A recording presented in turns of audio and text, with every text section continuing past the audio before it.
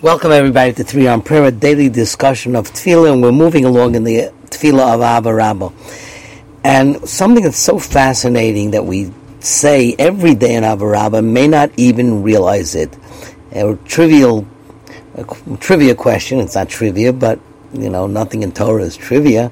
But when is the time that you basically say the same word 3 times in a row with different roots, or in different suffixes or prefixes, and you say it in Abba Rabbah, Avinu ha'ov harachaman hamarachem rachem aleinu. Our Father, the Father of Rachmanis, of mercy, Ha'ava Rachaman, the Father who is filled with mercy, hamarachem, and actually is merciful, rachem aleinu, have Rachmanis on us. I mean, we talk about Yerushalayim, you talk about building the base of Mikdash, we mention Mashiach and Aleinu. There's so many different things for health and welfare and parnasa, and we don't ever use the triumvirate term of Rachmanis when beseeching the Almighty anything. Avinu ha'av ha'rachaman ha'marachem rachem aleinu. And what do we say? V'seim b'libeinu lahavin ulahaskil lishma lilmod ulamid. Given our hearts to understand and to be wise and to hear and to learn and to teach, as called divrei Talmud Torah Sechel B'Ahava. So you have to understand why.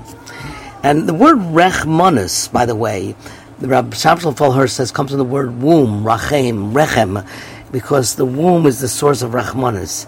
But we're talking maybe of Rachmanis of the womb, and we're talking about learning Torah. And I think that, there is a connection of the womb and learning Torah, because that is where the Gemara tells us that the Gemara Nida tells us that before a child is born, he learns the entire Torah in his mother's womb. And a malach comes and teaches the whole Torah, then he flips him on the upper lip, on top of his lip between his nose, and that's what the indentation is for. And then the malach does that and makes this indentation, and he forgets his learning. And then in this world, he says, "Hamarachem, rachem aleinu." Those Hakadosh Baruch Hu was so close and have such mercy, like the time in the womb, should have rachmanis on us. But why do we beseech? Because we really are segueing into Shema. Shema is Yichud Hashem. Yisrael, Hashem, Elokeinu, Hashem Echad. We're all one.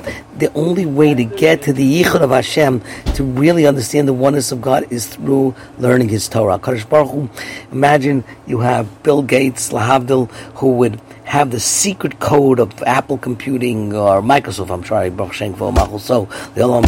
Bill Gates with Microsoft, teach Steve Jobs with Apple, and they would have the secret, and you want to understand them. He says, all right, I'll let you understand. You look at the, you don't know what's coming off, and you say, Mr. Gates, please explain me, let me understand how you think, what you did. And that's why we use such a terms of beseeching. The only way we're going to get close to be miyachar ourselves with HaKadosh Baruch Hu is through Torah. And the only way we can get through the perfect level of Torah is with true Rachmanis.